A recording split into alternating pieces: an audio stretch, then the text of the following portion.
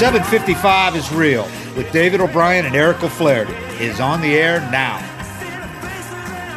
Welcome to 755 is real, presented by Topps. Check out Topps Project 70, celebrating 70 years of Topps baseball cards. The best cards money can buy. And if you guys didn't know that, there's no doubt about that, man. Topps rocks.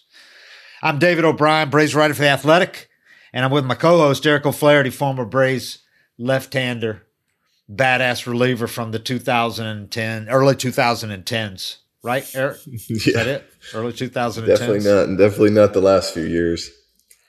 Been a while, hasn't it, man? That seems like yesterday. You telling me? Seems like yesterday, man. Oh, the trio. Now that I saw Kimbrel still rocking and going over to the White Sox, man. Jesus. Didn't you come up with that shitty name? I did. That's the best. That was the only nickname I think I've ever come up that stuck. I did. They just had nothing else. That was good though. Come on, you still remember it to this day. That means it was good. I remember my agent texted me like, "What are they calling you guys? Who came up with that? That's got to go." And it stuck all year. It was too easy, man. Yeah. What was it? Ovemprol. There you go. See. Yeah. Johnny V. I remember the first time Bobby Cox told us about Johnny Venters. It was like second day of spring training. We were like, anybody catch your eye? Because Bobby, like, you know how you used to take the card back on the back. Yeah, he watched every bullpen. Yep. He was, man, Bobby was, people didn't realize how involved he was to spring training. He watched everything, you know? Everything. But he came back and talked about this young guy, Johnny Venters. He goes, Johnny Venters? We're like, I thought, who's that, lounge singer? I thought, that's not a real name, is it? Johnny Venters? He said, oh, this guy's got an arm. Watch him. Left-hander. Those hard. Shit, first time I saw him throw, Billy Wagner was standing behind him just laughing his ass off. Yeah. He said, in a breaking ball. He goes, in a breaking ball. Oh, man. That's just... Remember, I walked up next to Billy, and Billy was sitting back there giggling. He goes, "You got to see this." And Johnny throws a pitch, and I was like, "What was that? A changeup?" You know, because it moves so much. And they're like, "No, it's 93, 94, and it moves like that." Yeah, do something else. So, we'll get to some stuff here. How about the Cubs guys all going to the new teams and all hitting a home run in their debuts? How cool was that, man? Well, that's cool. You know, anytime you get traded, unless you're a Cubs fan, it sucks for Cubs fans. They're in a tough place. I think it's weird that a team like the Cubs would have to resort to that too, with a the big amount of market money team they got to have. The cash cow that the Wrigley Field is.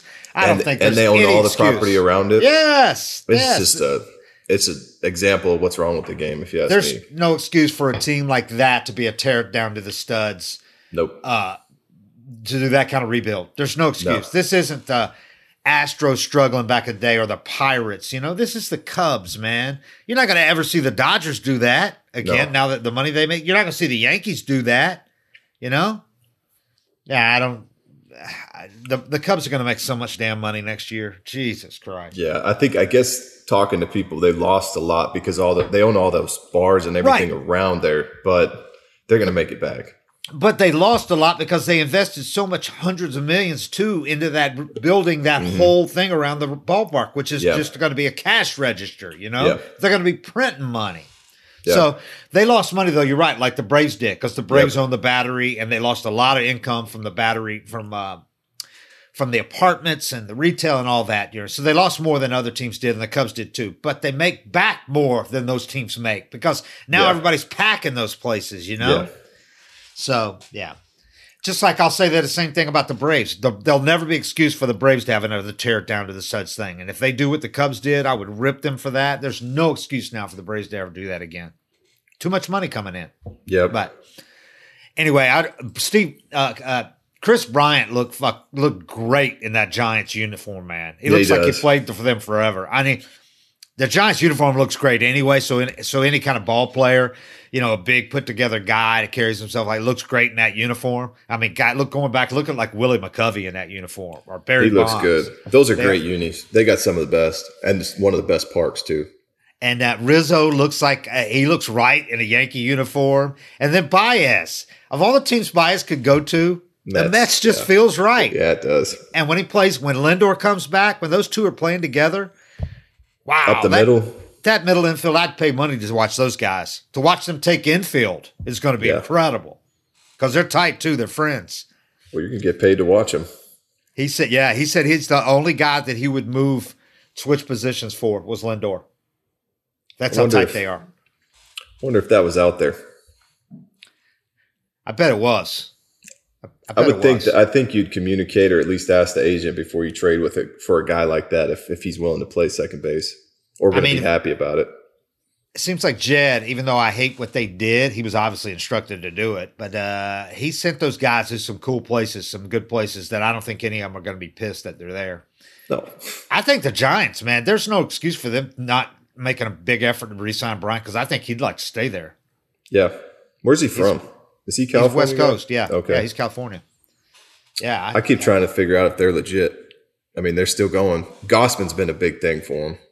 Yeah, and he struggled. He had a couple of bad starts, but yeah, I think they're legit. But I think the Dodgers will end up winning it. But I think the Giants will get second now with the Padres without Tatis. Is he having surgery? Everything. I don't know, but I looked bad the other day, man. Yeah. Which it just amazes me even more that he's been able to do what he's been able to do with that shoulder. It's right there. It pops out anytime it lands wrong on it, swings wrong, whatever, and he's still been able to do what he's been able to do. Oh, he's been raking too. When he first came back, I was watching him swing, and he looked like he was guarding it, and then changed his swing and kept raking. Changed his swing, and it took him a week. That's just guys that you play with guys that are just like that. They're just born to do this, but other guys no. Meanwhile, Tatis's injury and DeGrom's injury, because he's out now till September, they're saying. Not only does it make the NL East even more wide open, because the Mets without DeGrom that's a big blow. Makes a wild card a possibility. Yeah, I mean, you could definitely see somebody from the Central sneaking in, if not from the East. But the Padres are going to fall off a lot without Tatis, man. Yeah. But I was thinking MVP race. Ooh. Think about the MVP race. Those were the two favorites, probably. Yeah. Yeah. Tatis was certainly the favorite. It was his hands down if he kept playing. Is Freddie sneaking back in there? If Freddie, he slowed it down the last week, but if he gets back on the pace he's been on for 2.5 months, he could win the MVP again. And who's the last time anybody repeated? Nobody's done that since Bonds, right? I wouldn't think so. I don't in either league. Know, but I could be wrong, but I don't think they have. That'd be so cool after all the worry about him to turn around and even just being in the conversation says a lot about him. If he won it 2 years in a row in years where the first quarter of the season he was pretty bad, heading into free agency. Because last year he was pretty bad for the first 15 games in a 60-game season. Yeah. This year he was bad for the first month and a half of a 6-month season. So, yeah. Yeah, how about that if the Braves made that mistake of not signing him by now and he's a 2-time MVP? Oh, God. I don't know. I may be dumb, but I still think it gets done. I think it gets done before the season's over. If not then right afterwards. But we'll see. Only because Freddie wants it to get done. I wonder how much they're asking him to pass up. Only because Freddie wants it to get done. Yeah, because if Freddie was most players, he'd get pissed by what's happened, the lack of communication. If he was a lot of guys with the egos and all that, he'd be like, no, well, you talked about they might have wanted to see some money coming in and things turn around and everything like that. But Cam just said Pujols won back-to-back MVPs. He was on another level. That's right. 08-09 and Miggy in 12 and 13. Those are special players. Miggy, yeah. Pujols won at the end of the year that a lot of people thought Andrew should have won. Was that one of the back-to-back years or no? 08 and 09. So I don't think so. What was the year Andrew did that? That was 05, right? When Andrew hit the. Yeah. How many Pujols win? 4? 3? I'd have to look that up too. Cam? Producer Cam? I'm looking to. He's slow. 3 times. 3 of them. 3 times. What was the other one? 05? Yep, 05, you're right. That was the year Andrew led in 52 home runs and finished second. Because Pujols had the difference was runners in scoring position. I bet you Andrew would win it now, though, with the emphasis on defense. Yep, I think you're right. His WAR would be through the roof. Yeah. And Pujols first baseman. Yeah, I'd go back and look at the WAR that year. I didn't even look. But yeah, Andrew. If Andrew had hit 20 points higher with runners in scoring position that year, because he had so many runners in scoring position that year, because he had 120 RBIs or something. But he would have had 150 if he'd hit if he'd hit like 280 with runners in scoring position, 300, he'd had like 150 ribbies. Yeah, at center field, playing like that. But 52 bombs, man, playing 52 bombs and a Gold Glove. And not a hitter's park. Nope. So in a span of 4 hours Friday, the Braves made 4 trades. And I know it got overshadowed by the deals because it was such a crazy trade deadline day with guys going to the Dodgers, the Mets, Yankees, Giants, White Sox, Phillies. Kind of got overshadowed by all that. But you could argue the Braves I thought they should have got one more reliever, but you've already seen the difference in what Rodriguez has done in that bullpen. Yeah. He's looked good. He pitched a perfect inning yesterday. He pitched both Saturday and Sunday. And it's allowed him to rest other guys when the guy goes 6 innings, and just move other guys down. That's going to be a big addition. But I also like the at-bats Soler gave. Yeah. He looked good. He looked better than I expected. And he had an adventure on the first ball hit to him. Of course, the first pitch of the first game in right field, ball to the track, and he didn't know where the wall was, and he jumped, but he caught it. But he hasn't messed up anything out in right field yet. So I think he's going to be fine out there. It's not going to cost him out there. And Duvall's made a couple of nice plays out and left. So he's quickly adjusted to moving over there and showed that arm. Depending on how Rosario looks when he gets back, because he was hitting before he got hurt. Rosario was like on a 20-game stretch before he got hurt. Moves could be the difference, I think, in them winning the division. I know people go, I have same Braves because they go out and lose 2 or 3 of the Brewers. Brewers are damn good, man. Yeah, they're not bad. I think the Brewers are the second best team in the league, and the only team I think that could beat the Dodgers head to head because the starting pitching is so good and the bullpen is so good. Their bullpen is nasty. Nasty. Those two guys that Williams. They throw out he's back what he was last year. Everybody knew he was throwing that changeup. Mm-hmm. And they just can't hit it. I mean, it's like when it comes off his hand, it almost rolls over the top of the ball. It's got so much spin on it. I thought they had him, and then just punchy. Yep. So I give him a mulligan on that game against him and Hader because nobody hits those guys. Look at Hader. Hader's fast. Everybody knows he's throwing a fastball. They can't hit it. Yep. So. That it's a little different than facing, say, the Mets bullpen or the Phillies bullpen. The Brewers bullpen is loaded, and those guys at the very back end.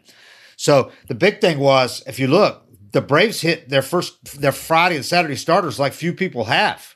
Yeah, I mean they had like the highest hits and the highest earned runs that either of those guys have allowed this year. So that was a good sign. And that Saturday game was pretty impressive, man. The huge Dansby game. Yeah. So good Lord. I think I'm onto it, man. I think he's just selling out, trying to put up those big homers and RBIs. If he strikes out, he strikes out. But doing that as a shortstop, I got to get to him in a minute. Yeah, and another area of concern that for this team, I think it's been a big setback, or big problem for them. But I think those trades, though, I think if they'd have stood pat, I don't know if they would have had a much chance. But I think these trades could be a difference maker. That and getting d'Arnaud back in a couple of weeks. All of a sudden you're catching, because right now you're not getting really much of any offense. Vogt's okay, but you're not getting any offense, no power threat whatsoever from the catching spot. You add d'Arnaud in there, lengthens that lineup, because the lineup's already a lot deeper with Soler at it. So much different. Yeah, with Peterson and Soler, and now you add d'Arnaud, you get Rosario back. If he's doing anything at all, the lineup looks totally different than it did 3 weeks ago when you had the bottom 4 spots are like outs, Yeah. So I like the moves. Like I said, I would have added another reliever, but I like the moves so far. And we'll see. Rich Rod looks better than I expected because I looked at his numbers in the last, whatever appearances. We're up a little bit, but he looked good. So, and for the year, his numbers are still great. Yeah. I thought he threw a little harder, but even, what I liked watching him, 93, 94 was just that he was attacking hitters. Yeah. He was coming at him. There wasn't any dilly-dallying, it was just he was firing at him and challenging him, and that's so important as a reliever. You start walking guys, you're just playing with fire, but he went right after him. Man, why can some guys get away with that and other guys can't? I mean, it's location, right?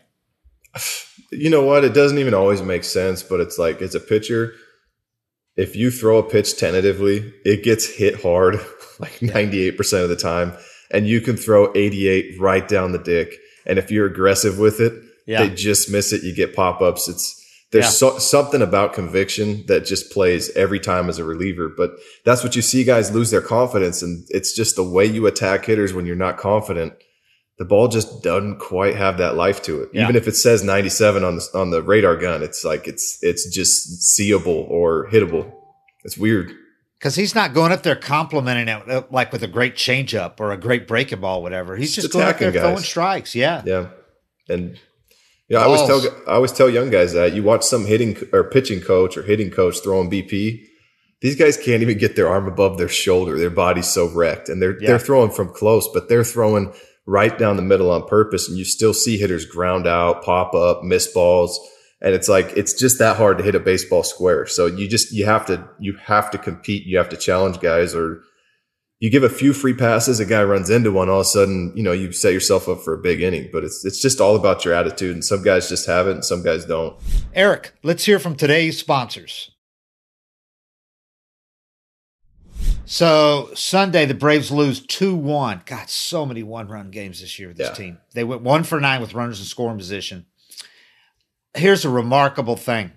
It's the first loss for the Braves this century, in the 2000s, in a game in which an opponent had no more than 3 runners reach base. They had 3 runners reach base, the Brewers did, all day. One of those was Adames on the home run in the first inning off Charlie. Charlie pitched really well other than that home run. Yeah. It was like, last time it happened, I was covering this team on the other side. This game from the other side, the Marlins. Cliff Floyd hit a walk-off in the 10th inning, October 2nd, next to the last game of the season, 1999. Cliff had the only 2 hits for the Marlins that day. The only guy that reached base for them. They won 1-0. He hit a walk-off in the 10th inning. So it had not happened since then for the Braves. And for the Brewers, they had not won a game in which they had 3 or fewer runners reach base since 1978. That's how weird that game was. That's what kind of year it's been. That's what gives me hope, though, is because if you look at years past, they won those games. The last 2-3 years at least, they win those games every time. The situations they got into, especially off of Williams, somebody would come up and get a big hit. Yeah. And it's just like it's been all year they haven't been able to get it. And maybe some of it's just things leveling out because they had so many miracle wins the last few years, but I just feel like at some point things are going to start clicking and they're going to start getting those hits. Well, they're due for a shitload of them with runners in scoring position. I'll get to that in just a second because they have really struggled in that area. Charlie said, and Charlie's really honest, man. Charlie is optimistic. Charlie believes in this team too, but he's not as much he doesn't just spout all the cliches about, he's realistic. And he keeps saying, we just got to get momentum. We got to get on one of these runs. And I know we can do it. But at the same time, he goes, but we haven't done it. So, until we do it, he's been there in these situations with good teams and all that, knows he loves the chemistry on this team. But you can see the frustration in his voice that they have not been able to get on one of these runs yet because he loves the makeup hot streak. Of the team. None. Not one hot streak the whole season, which is almost harder to do than win every other game. And he's liked this chemistry of this team and the pieces of it ever since spring training, since he joined them. That's why you can tell when he's talking about him, he doesn't just go, guess got to get on a roll. He doesn't do it like that. He's like, we just got to get on a run, and we haven't done it yet but I know we can do it, So I asked him, are you guys better situated to do it now after these trades? And he goes, yeah, we are. But he's like, you still haven't done it. Yeah. So he said, I feel like on both sides of the ball, we've been doing a pretty good job. It's just this anomaly of the win and loss, the win and the loss. It's kind of a microcosm of the season as a whole because we just haven't been able to get a ton of momentum. And he's talking about this streak that they're on, which is one of the craziest things I've ever seen. It's stupid. They're 8-9 since the All-Star break, and they haven't won 2 in a row or lost 2 in a row in that entire stretch. 1 loss, 1 loss, 1 loss, 1 loss. That's crazy, man. It's a record. It's a major league record. It's never been done before. For 16 games, they've done it. They've actually done it for 17, but get this is the funky way. They don't count the first game because they lost the last game before the All-Star break, and then they lost the first game after the All-Star break, and then they won, right? So the pattern doesn't start until that win and then the loss. It doesn't start with that first loss. With the 2 losses in a row. Right. It still should. Right. I mean, it's the same pattern. Right. It should start with that second loss, right? Loss 1, but it doesn't. It starts with the win. It's not a record you want to set, so I don't think they care. But here's the thing. It's an unofficial record. It's going to go by the wayside when they finish that game against the Padres because the way Major League does with all these rules and records and everything, that game goes back into the spot where they started it. Yeah. So they're either going to win or lose that game. So it's going to end the streak retroactively. Well, yeah, whatever. So, but yeah, it's one of those funky things that in the future is going to be an asterisk. The Braves did this, but I don't even know if they'll bother mentioning it. But anyway, it's a weird streak, man. Weird. The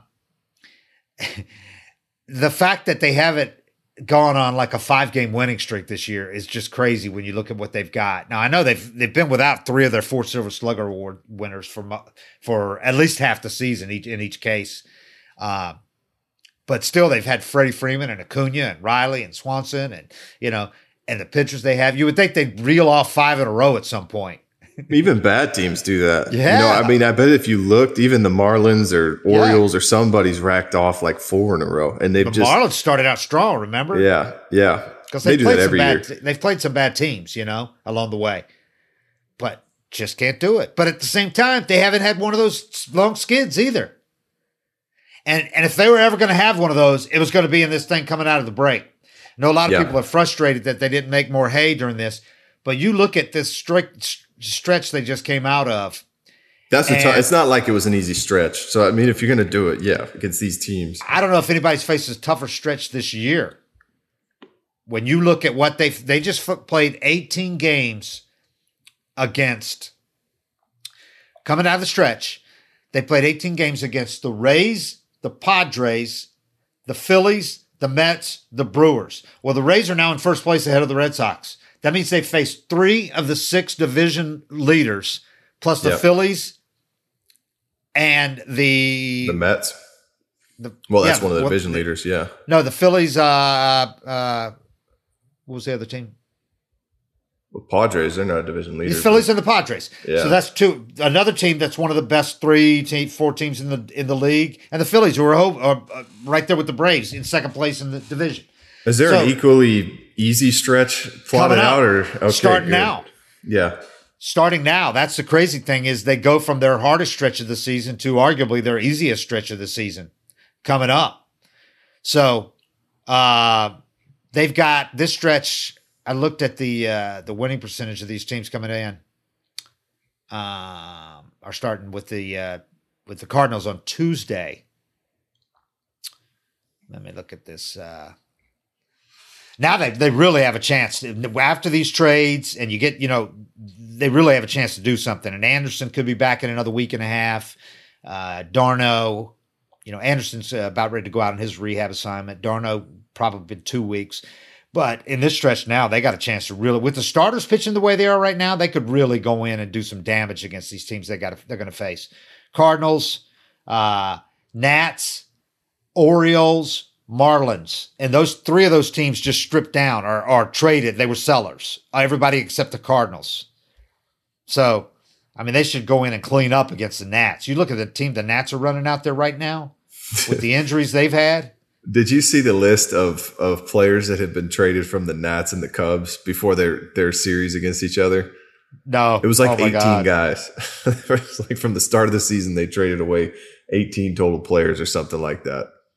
It was just a list of guys that started the year and were gone. Soto's got to be looking at it going, Jesus, man, what happened? Yeah. And he's raking now, by the way. Yeah. He's raking when they needed him too early, though, when they still could have been in this thing. So, they go from that 18-game stretch to this 18-game stretch starting Tuesday against St. Louis, has 2 series against the Nationals in that stretch. The Reds, that's the only other good team in that stretch. The Reds are still pretty good. I mean, they're fighting their way into it, especially with Votto hitting 7 homers. Going nuts. Yeah, it's going nuts. Orioles and Marlins. Those teams have a combined .454 winning percentage for 18 games they're going to face. So, and a lot of them are a lot lower than that too. So, yeah, how about Votto, dude? Just when I've written the guy off, because I had a couple of years ago, I'm like, he's just not the same Joey Votto. And last year, just not the same Joey Votto. And now look at him all of a sudden. And he came this close to hitting an 8 straight home run. Yeah, hit the top of the fence. Top of the wall. He said he was trying to hit homers, which he's so weird, like his everything he does. I've seen him have some at bats where he chokes up like 7 inches on the bat and just tries to chip something to left. I mean, I feel like he could have gone through a span where he wasn't going to try to hit homers for however long. Yeah. And then he just decided, you know what? I'm going to try to hit homers. And he was hitting bombs. Opposite field, 20 rows deep all of a sudden. I mean, that's what I remember him for. That's kind of like Ichiro, man. He's got that kind of back control and ability to do kind of like what you're talking about, Tatis, how he can change things up and still rake. Yeah, and adjust accordingly. Votto is he's pretty special with the bat, man. His bat, he's a throwback with the bat control and what he can do. And God, I'd written him off for the power though. I just didn't think he was that guy anymore at all. I think he just decided to be it again, and he's good enough to do that. Yeah. He might have had something. I know he got criticized for walks for a while and on-base percentage instead of trying to hit homers. Right. For having for taking too many walks when his team needed him to be that guy. Yeah. Maybe expand your strike zone a little bit and drive in those 2 runs because he was the star on the team making, $250. A fourth of their payroll. Yeah. Or more than that. Yeah, that's what the broadcaster ripped him for. The legendary Marty Brennaman. That's what he ripped him for. Said, I'll be around. Yeah. He said something along the lines of, he's not the guy for this team now. When they stripped the payroll down, and they were still paying him his $30 million or whatever. Marty was like, he's not the guy for this team now. They don't need to be paying that much, spending that much of the payroll. But they kept him and. I don't know. I mean, I hear that stuff, and I think there's so much value, especially with all the teardowns and the guys trading people away. Like I saw a picture of a kid's bedroom that had Baez, Rizzo, and Bryant jerseys framed on his wall. Like there's a lot of value for me and your team retaining some superstars just for the value of that to your franchise and for the fans to have one player they want to go watch, like what Felix was in Seattle during their whole thing. What Freddie Freeman was.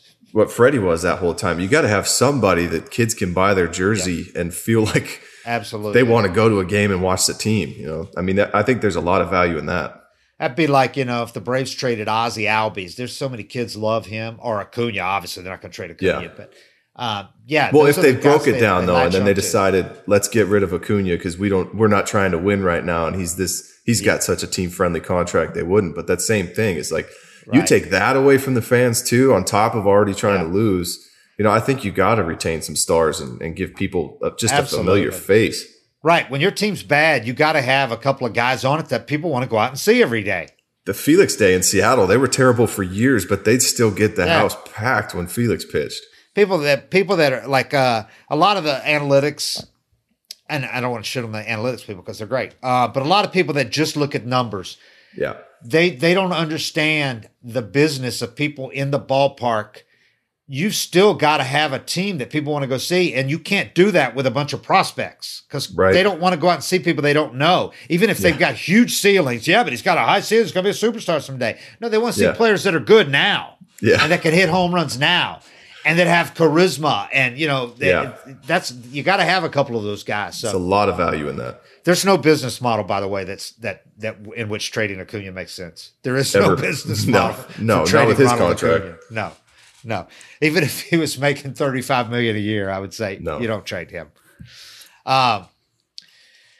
So, yeah, Charlie said, but he had a good point. He said the silver lining is that we haven't gone the other way. We haven't gone the wrong way. We're still in the fight. We just need to get that momentum going. These additions seems like good dudes, talented dudes. Hopefully over this next month, we make a push into September and we can play some really, really exciting games down the stretch. That was the other thing Alex has always put a lot of emphasis on, asking people on the team or other teams about the guy's character because they don't want to bring in a bunch of shits and misanthropes that are going to disrupt the chemistry. And the guys they brought in, by all accounts, are good dudes, that can get along with others, that know people on the team already or whatever, that can fit right into the thing. And so that's big too down the stretch, because throughout the whole thing, a lot of teams might have gone south when they struggled with all the injuries and all that and kind of fell back. A lot of teams might have gone from 5 to 10 games back with a shitty clubhouse, and the Braves have maintained a good clubhouse through this whole thing.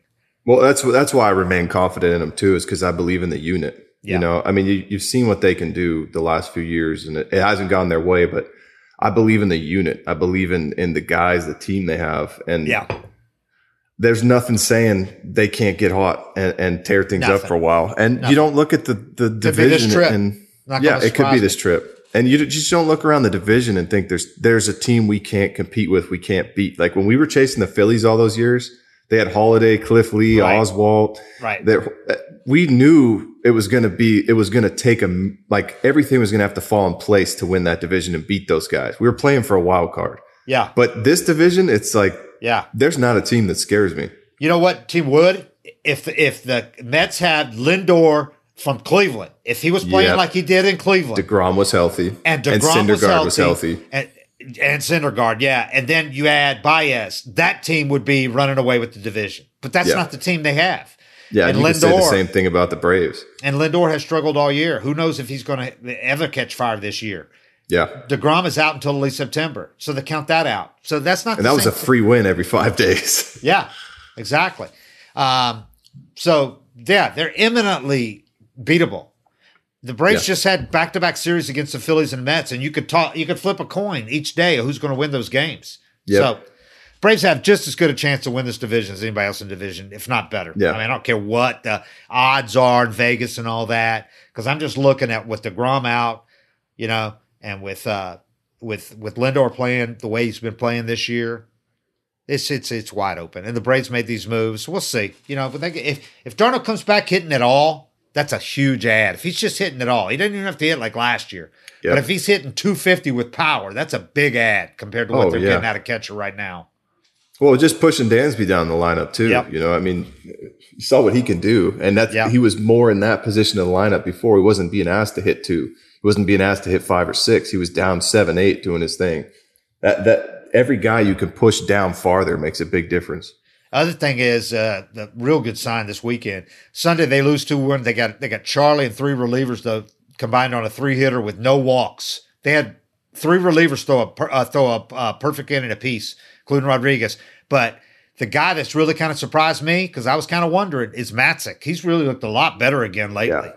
He's really looked a lot better. Snit said he did some kind of adjustment. Snit wasn't really clear. He doesn't go into depth with the pitching coach on this stuff, but he said he's got an adjustment in his arm swing, what he's doing with his arm, that it's freed him up a little bit. I'm not sure what he's doing, but Matzek has looked a lot better after not pitching for a while. If he's had the yips in the past too, any little change, like getting rid of pine tar. Yeah. And I don't think of pine tar guys as really cheaters. I think of the spider tack guys as cheaters, but pine tar, I mean, guys use that to get a grip. They didn't even know the benefits of it. But even if you've got the yips and that little change happens and a little bit of doubt creeps in, it'd be pretty easy, for him to kind of take a step back and doubt his control a little bit and get into a little funk. But if he's figuring out, that's huge. And the other thing I like about, getting another reliever is it gives Snit the opportunity to give a guy that's had a couple rough outings a layup. Yeah. You come in, say you're a lefty, you come and you struggled a little bit. You come in and you face their dipshit lefty off the bench in a good matchup. Yeah. And there's 2 outs, runners on first and second. You get to throw a big out, but it's such a favorable matchup. You throw 1 out and you're out of the game. Now you're riding high. Now things are going your way again. When the bullpen's struggling, you keep having to throw guys into situations that could be challenging for them. And if they're already in a rut and then they struggle again, their confidence just keeps going down. Yep. So the more depth you have in the bullpen gives you a chance to take a guy that might not be perfect for the role, but you have to use him and not use him in that and give him some layup outings to get his confidence back. That's a good point. I haven't really thought about it that way. It's huge.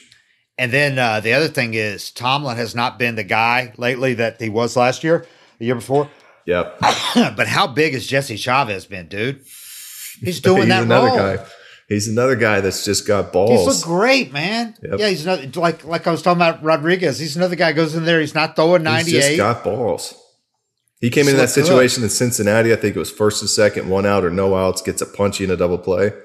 You don't get out of that without balls. If you're doubting yourself or scared or overwhelmed by that situation, that's why you like having some veterans down there, because they're not going to be intimidated by that. But you come in intimidated there and you think about, if I give up a homer here, if I give up a double, if you start thinking negatively, it's easy for that to spiral out of control. But if you go in there with balls and just say, you know what, maybe one scores, but I'm getting out of this, it's crazy how many times you get out of the whole inning. And down the stretch, I mean, once they get Ian Anderson back, if Ynoa comes back at anything at all, they're going to have a couple of guys to add to that pen, because they're going to have like 7 starters. A couple of those guys are going to have to pitch out of the pen down the stretch and see what you want to do. But, I mean, it's a tough call. I don't know who you're going to put in there, but. Well, you just saw the effect that had, though, playing Milwaukee. It turned into a 7-inning game all of a sudden with those 2 guys they have. Yeah. You know, I mean, that's huge. Braves fell to 16-20 in one-run games this year and 24-32 in games decided by 1 or 2 runs. Last year, they were 11-6 in one-run games. So we went from 16-20 to 11-6. And last year, they were 14-7 in games decided by 1 or 2 runs. This year, 24-32. I mean, it's just night and day, the difference. And that's not on the bullpen either. That's on something I'm about to discuss, is hitting with runners in scoring position, but hitting in late and close situations. Yep. They have been so shitty in the late innings of close games this year that it is mind-numbing.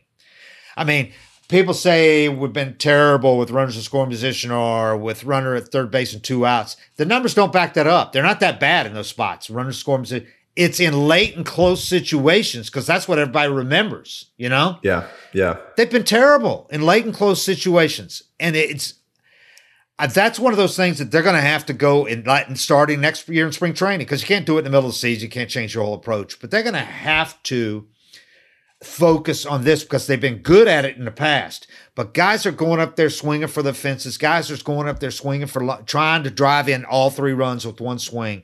And they are not taking great approaches at the late innings, close games. Way too many swing and misses, too many strikeouts in those situations. How many of those are guys that they weren't planning on giving at bats to, to start is that the bottom half of the lineup doing a lot of that, or is that everybody? Let me ask you. I'm going to ask you a question. First of all, they're dead last in the majors in both average and OPS. Late and close? In late and close situations. They were 6th in the majors with an 832 OPS last year in those situations. Ozuna and Freddie were like the best, right? This year they have a 580 OPS in the late innings of close games. Okay? They're hitting 191 in the late innings of close games. 30th in the majors, right? Now here's the one that's a shocker. Would you agree Dansby Swanson has a reputation for being a clutch hitter? Because he's got a lot of clutch hits. That's how I look at him. Especially in his first few years, he had a lot of clutch hits. Had some walk-offs, had some big home runs that tied it. Well, this year, in late and close situations, and technically that's like 7th inning or later in a game where it's like 1 run or tied. I think it's 3 or less. Or you have the tying run on deck, that kind of thing. I think 3 or less counts as late and close. All right. So in late and close situations, Dansby Swanson of qualified major league hitters, that's who have enough plate appearances to qualify, right? So anybody that plays all the time, plays regularly, has the lowest batting average and the lowest OPS in the majors. Oof. Dude, he's hitting 103, 4 for 39, no extra base hits, 13 punchies. That's the thing. 1 out of every 3 bats, he's striking out in those situations. 289 OPS. I wouldn't have pinned him for that. Never. Just, because I don't take notes, but just watching him, I always feel like he does get those big hits. More than 100 points lower than the next worst OPS in the majors in late and close situations. Okay? But not just that, though. Adam Duvall, who they just added, so it really doesn't count. He hasn't been on the team all year. Yeah. But this is what they added. He's got the 8th lowest average in the majors, 146, and the 14th lowest OPS, 507, right? 14 strikeouts and 41. And you saw that again in his 2 days here. He's already done that a couple times. But here's another one that some people, it won't surprise like Dansby. Ozzie Albies, this year, 11th lowest average in the majors, qualifiers, late and close situations, 150. 12th lowest OPS, 505. So with Duvall added, the Braves now have 3 of the 11 lowest batting averages in the majors in late and close situations. 30 teams, they have 3 of the 11 lowest averages, 3 of the 14 lowest OPSs in those situations. And here's the other end of that. Their highest batting average in late and close situations belongs to a guy that's only been on the team for 2 weeks, Jock Peterson. And Jock's hitting 296th, which ranks 36th among Major League qualifiers. Jock Peterson, 296, right? He's the only Brave in the top 50 in batting average in late and close situations. So it's a team-wide systemic thing this year. That explains the whole season, if you ask me. That's a lot of runs, and all those one-run games are so winnable that people pin it on the bullpen. It's not just on the bullpen. They end up getting the L or the blown save or whatever. Yeah. But if they got hits like they did last year in those situations, they don't lose those games. Well, that's taxing, too, when you're a reliever and every single game is 1 run or 2 run or close, and if you blow it, the team never comes back. I mean, it's always a consolation prize if you come in and blow a lead and the team comes back and wins. You're kind of like, you're down. W. You're down on yourself because you gave up a 2 spot, but at least we won the game. Yeah. You know, so you don't feel that pressure of answer. No, you honestly, you don't even answer questions after that. Yeah. If the team comes back, it's on to somebody else. But when they don't come back, it's like media's at your locker. Well, I've read those numbers before on the extra innings, which are just unbelievably bad. They're hitting in extra innings. I mean, just ridiculous. You could not try to be that bad, in extra innings as they've been. They haven't mastered that 10th inning rule, but that's a small part of this. But extra innings, they've been terrible. But this is 7th inning and on in close situations. And they've just won 5 of those games. They're in first place. Yeah. Yeah, that explains the whole season, honestly. And they were so good at it last year. So, and by the way, Acuna, he was 104th in that category. He was hitting 192, 5 for 26 in late and close situations. But should be noted, he had 10 walks, 421 OBP. But he had 11 strikeouts and 26 at-bats. And to me, that's something they have to focus on next year, beginning in spring training. Well, they got to focus on it now. I'm sure they're aware of it. Yeah, every player has to know. I come up with big at-bats and I've struggled. You feel those a lot more than a second inning tough AB. Whatever you can do now to change it, but to cut down on the swing and miss in those situations. But it's the strikeouts that are killing them in those situations. It's not putting the ball in play, not making the other team make a play, Because lately, a couple of times they've made the team make a play and they've screwed it up, and you've seen what can happen. When you just make the other team make that throw, that tough throw, that, they could bounce it past first baseman, you get 2 runs on a play. But if you strike out, you got no chance. Just the strikeouts have just piled up in those situations. And I understand why that frustrates the hell out of fans. Because they see a guy, the team start out an inning with 2 singles. You got 2 guys on base. And the next 3 guys go down with a strikeout, and then a pop up when you can't do that, Well, it happened yesterday. Yeah. But that's another side of it too. But those are great relievers yesterday. Late and close relievers, every team seems to be pretty stacked with 1 or 2 guys that can pile up strikeouts. There's no late and close relievers coming in that don't have the stuff anymore. But we're talking about 7th inning and on, and we're talking about compared to other teams. So we're putting it in context. No, that's a problem. Yeah. But I'm sure they're aware of it. And sometimes it's just one of those things that the season, whatever reason, certain guys struggle. It's easy to say that, well, they're probably feeling pressure and pressing more as it goes on. But some years you just suck at one thing. And as a unit, you suck at it. And there's no explanation for it. I mean, they could have the same approach they had in the past and everybody could be loose and they're just waiting for it to turn around and it just hasn't. I mean, that's some things you just chalk up to just that's baseball, but that's something that they got to fix. To win the division, you're not going to win a division doing that late. By the way, this is another one of those weird things. That was the 9th loss in a row when they had a chance to get to 500. Yeah. They are 1-11 in those last such games. The last one they won was when they July 10th when they got to 44-44, and then the record when they get to 500, 0. They've lost like multiple losses each time. But that crazy stat about getting to 500, man, 1-11, Jesus. There was a year we couldn't win on Mondays. Yeah, no matter what. And then I think we did something weird, like we just everybody on the team wore our pants up. Some tired thing that like a college team would do. Yeah. And all of a sudden it worked. I mean, sometimes you just do something stupid to just trick your mind out of it. But I don't see them finishing the season. I think they'll get well over 500 by the end of the year. Dansby Swanson's game on Saturday. Oof. My God. I know it's a bad time to talk about Dansby after I just said that, but 2 homers, 7 RBIs. He had a grand slam, a 2-run homer, and an RBI single. It's crazy like Freddie last year when he had never hit a grand slam and he hit 2 in one weekend, Friday and Sunday. Dansby said he never hit one at any level. Amateur ball, no level at all. Now he's hit 2 in 10 days. It's baseball. Baseball, man. I mean, there's just stuff you can't explain.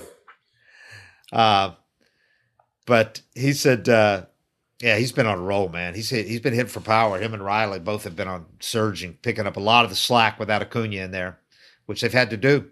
So they can just keep that going and get Freddie back doing what he was doing up until a few days ago. And the offense has not been a problem overall. That late and close is a problem, but the offense overall has not been a problem. It's been like Charlie was talking about yesterday. The problem is they've had so many games, 3 or 4 games where they scored like 15 runs, and then they have so many games where they score 2 or 1 or none. So that's why I don't love run differential. Yeah. I know it evens out over time, but I mean, it's misleading, especially now you got position players pitching once you're up 10-1, then you bump it up to 17-1, off of a position player. Yeah. I think it's a useful stat to look at, and I think the Braves are the best in the division at it, but it's not always that telling because you can have another stat where you're not hitting late and close and you don't win those games. Yeah. Yeah. Friday they faced Corbin Burns and they got 9 hits in 4 innings against him, knocked him out of the game. So, I mean, that was impressive. And they had the day before against Taijuan Walker, another all-star. Torched him too. I mean, they've hit good pitching. That's another thing the Braves can feel good about too. Is Taijuan Walker hasn't pitched too many full seasons. He could get a little tired this year, and he's been big for the Mets. Good point. Yeah, and DeGrom's out. Yeah.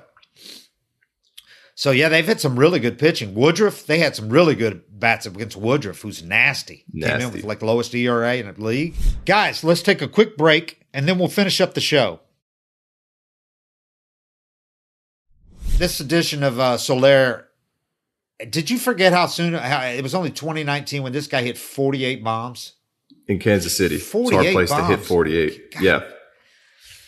I asked him about that season. He was like, man, I just felt good and everything. It was home runs. But he said lately he's been getting back to, he's feeling good again at the plate. So the Braves might have been a great buy for the Braves. That's what Charlie said. I remember the guy in Kansas City 2019 and he said, he's talking about what a presence he is. He's a big dude. He gets in a box and he's like, whoa, this dude's like a bodybuilder up there. Yeah. He's put together. Well, that's a lot of what I'm talking about too, especially if he's hitting a little farther down the lineup. Yeah. When you get down the lineup and you got some utility guy that can't hurt you, it's a lot easier to pitch with conviction than when you see a monster stand in that batter's box that if he runs into one, yeah, like he can miss it and still hit a homer off you. So you're going to be a little bit more timid and careful with guys like that. It makes a difference having that depth down there. So, yeah, when you have the lineup at the bottom, when you have Soler and Rosario down there and Dansby sitting down there in the order and you have Duvall, somewhere in the middle, the lineup looks a whole lot different than it did a couple weeks ago. You don't look at it like, if I make mistakes this inning, I might give up 3 singles and a run. Like if you're off and you face that bottom portion, you could walk a guy, give up a bloop single, and then it's like I could give up a 3-run homer here. Yeah. All those guys can hurt you with a solo shot too. It's just different. By the way, Dansby has 20 homers now. Yeah. On pace for 31. Last Braves, remember the last Braves middle infielder to have a 30-homer season? For Kyle? 30. Did he ever hit 30? No, he only hit like 15. Oh, I thought he had a few big years. Come on, man, your boy.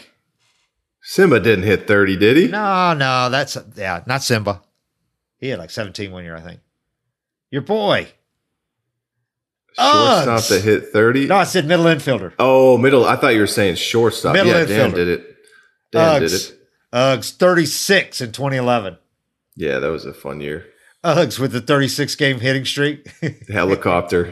The craziest hit. Nobody will ever be a more improbable 36-game hitting streak than Dan Uggla. No, with the year he was having. And that season, as it was going on, we're going, how is this happening? That's Uggs. Baseball. His custom jerseys were great. The Smediums. Yeah. He used to walk into the weight room in sliding shorts and no shirt and just do biceps curls for like 25 minutes and leave. Like, Dan, you got the best routine in the game. I'm happy for you. Wish that worked for me. He did have some arms, man. Yeah. The forearms were, God. His biceps and his arms were bigger than my legs. And I was working out. It was like a scaled down version of Mark McGwire in the year of the chase. Mark McGwire came into, I was covering the Marlins, and they came into pro player Joe Robbie Stadium. And it was one of the many days when batting practice was ringed out, right in the middle of the chase. And they were carting him to a press conference every day. They were doing press conferences every day, Oh, that'd be tiring. And they had to hit inside. In the batting cage, it was a football stadium, so they didn't have a batting cage that was away from everybody. It was right there along the concourse. Yeah, I remember that. Downstairs. You could see anybody walking by the concourse or downstairs. Not anybody could walk by downstairs, but rioters, anybody, we could see right in the batting cage. He's in there. And they had picked him up to take him down to the thing. And I'm standing there when they got him, and he walked by me, and McGwire wore these sleeves cut off shirts, like tank tops with, and he walked by he was holding a bat, and he had it like this. He was doing something, and I was like, holy shit, his arms were literally as big as my thighs. And his shoulders sloped straight down. Remember how he was built? Yeah. But his arms, the shoulder joint was as big as like a basketball. It was ridiculous how big his biceps and triceps combination was just freakish, man. Freakish. That's why I know the balls are juiced now, because he hit in the home run derby in Colorado in 2000 whatever year. Last time they had it there, and the farthest ball he hit was 505. Oh, there was 25 balls hit farther than McGwire this year. Him with a juice ball, it would be 650 feet. Yeah. Him and Soto both that year were so jacked up on. Yeah. Soto, it's Sosa. The two of them were so jacked up and big on roids. It was like they were massive. Like Barry. Barry's sitting in the you saw Barry sitting in, like, before games, he'd wear that back when the undershirts were just coming in, the high tech Under Armour, tech fabric. Under Armour was making the tech fabric shirts, and people had that was the first in baseball. They weren't wearing those yet. They were wearing them in football and everything. Bonds would wear one before the game, no jersey on. And he came and sat in the dugout one day. He didn't want to do any interviews, but he wanted everybody to see him. And he was sitting in the dugout with a black one of those on, and it was just like, my God, he looked like he came straight from the football stadium. He looked like a middle linebacker. Yeah, before he put his pads on. He was the best swing in the game. Good Lord, he was so ripped. God, it was like muscles on top of muscles with Bonds that year. I saw him hit one ball, 2007 spring training. He hit a ball. It was the only time I ever saw him hit live. He hit a ball that it looked like it was going to hit the pitcher in the head. Fastball in, and he stayed inside it, drove it up the middle, and it tailed all the way to the top left corner of the batter's eye. Thing was still going up when it got there. And that's my only impression of him live, and I'll never forget how hard he hit that ball. He could have killed somebody, man. Yeah. I just wish we had exit velo back then. During the chase, oh my God, the exit velo on some of those, him and Sosa. McGuire, Sosa, and then on Bonds, oh my God, the exit velo would have been 120. No, I would think so. I've never seen a ball hit anything close to the one ball I saw him hit. Nothing close to it. And just the distance on some of those bombs, man. Yeah. Because we had unofficial distances. I saw one McGuire, and it was the longest one he ever hit. It was at Old Bush, and it was off the second deck facade. Center field, probably. Second deck facade, way beyond the baseball fence, because that was a multi-purpose thing. Yeah. And they said it was like 540. And then I saw Big Cat hit one off KB, off Kevin Brown. That one in the upper deck in Florida? That I stood up and I thought was going to leave the stadium. We thought briefly it was going to leave the stadium. Because they initially said 549 on that one. And then they scaled it back to like 529. But I'm just curious how far that one went. But it was crazy how far that one went. Yeah, McGuire hit a ball off the back wall of the Kingdome too, off of Randy Johnson. That's the farthest one I've ever seen hit on TV, I guess. But that thing, they say like 520. I'm like, the fence is 380. The ball's still 100 feet high, and it's going fast still. Like, it's not on its way down. How about were you there for the one Vlad hit off Hampton in Montreal? Mm-mm. Oh, you can look that. You can Google that one.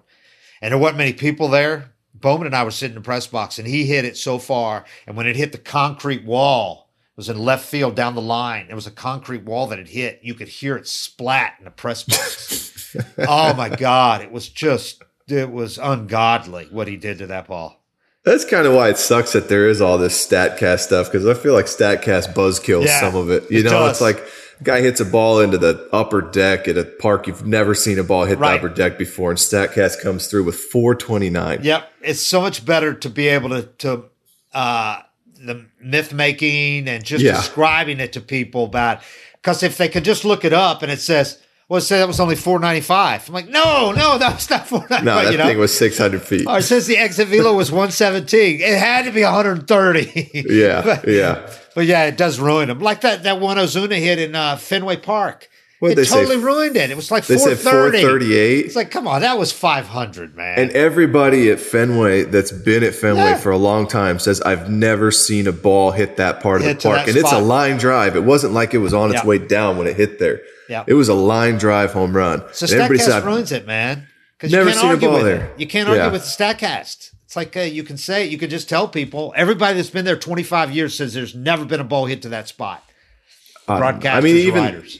I want to know, though, like, even if they're using their projections and philo calculation on the balls in the home run derby, do they have a calculation for no humidor and the air in Colorado? Or is it just, if a ball's hit at this angle, at this speed, this is how far it goes every time, regardless of where it's hit? What if the wind's blowing out that day? Yeah.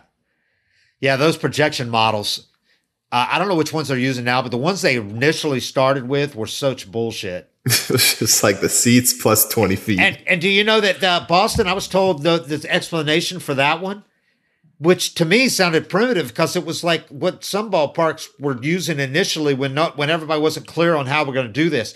Some ballparks were using, instead of where the ball would have landed, which is the only thing that matters, how far the ball would have gone. That's the only thing I care about. I was told Boston was using, that's where the ball stopped. It hit the wall, and that's 400. That doesn't matter. Nobody cares about what stopped it.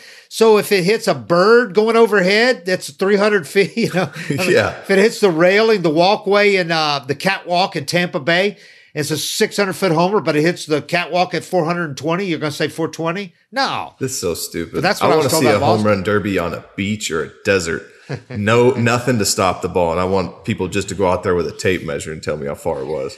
Like the one I saw Incaviglia hit when I was in college, when he was at Oklahoma State at University of Kansas. Inky hit one. There were some tall trees in center field. Tall. And he hit one over the trees, landed there was a dorm beyond there. There's another building in the way now, but there was a dorm beyond there, but it was like 250 feet from the ballpark at least. He went over the trees, landed in the parking lot, and then bounced all the way and hit the dorm. It was crazy. It was like one of those that you hear about Willie Mays or Mickey Mantle hitting out of the ballpark. But it was like when it's finally stopped, it was like 900 feet from where, because it bounced to there. But it had to have been 550 feet in the air. There's no doubt in my mind. With aluminum bat in Cavilla, it was criminal what he did to balls. Yeah, and they didn't used to limit those metal bats. Oh, yeah. They limit them now. They have like a max exit. Right. It was the same one you use like little leaguers, full on aluminum. Yeah. Inky would just, oh my God. Look at how many home runs Inky hit in college. Okay. He had like 40 in 1 year. Jesus. Inky was ridiculous. I saw Beltre and Richie Sexton hit with metal bats. They pulled them out in Arizona. And I don't know where they got it, but they found a metal bat somewhere. And so they took BP with it and they wound up hitting stuff. They wound up breaking things in Arizona, and they had to write a check because they did damage to the stadium. But guys were hitting balls like 600 something feet without even swinging hard. Javi Lopez did that for a couple of swings. I think it was at Turner Field. And it was like, whoa. It was the same thing. It was like, that's crazy. Put that down, man. If I was a hitting coach, I might have a guy do that just to get his confidence up. Go ahead out there and go to the driving range. Big leaguers with aluminum bats. That is scary. I want to see a home run derby with big leaguers using aluminum bats in the offseason. That would be fun. If they juiced the balls and gave them some juiced up metal bats, they could hit. Man. It'd be fun to watch guys hit them 700 Do it in the offseason where they can't screw up their swings and everything. That'd be fun. You ever seen those long haul bombers? Yeah. Those guys hit balls out of stadiums. Yeah. Those things are so juiced though, and the guys are roided out of their mind. Yeah. That'd be fun though. I offer like, $100,000, as first prize, 200,000, whatever. Make it worth the guy's See who shows up. Fly them there for the weekend. Put them up nice. Do it in Vegas in the in the off season in Vegas. Set a field up out in the desert and let them just nuke ball. That'd be fun. You could go, or you could do it in Phoenix in the off season. Do it at one of those ballparks there. That'd be fun. I'd watch that. I'd like to see it at a major league stadium though, just so you have some reference of where the balls are hitting. Have some context. Yeah, like a stadium with 3 decks all the way around or whatever. Something like Wrigley Citi and Field. Just watch it hit the buildings. Oh, Wrigley would be cool. Watch it there. Somebody might hit the pool at Truist Park. Somebody might hit one in the pool beyond center field. Or hit that van, that RV they have on the upper deck. That's like a concession stand. There's Sunstream RV up there. I'd watch. It's on the 3rd deck. Somebody might hit that thing. All right, we'll do this again after they open up this road trip in St. Louis. And just when everybody started all frustrated and giving up on them, I think the Braves, when they might reel off like a 6-game winning streak against one of these bad teams. Not against St. Louis necessarily, but one of these teams coming up. Orioles. It's got to happen. Yeah. It's got to happen at some point. All right. That's 755 is real. We'll talk again. Thanks, everybody.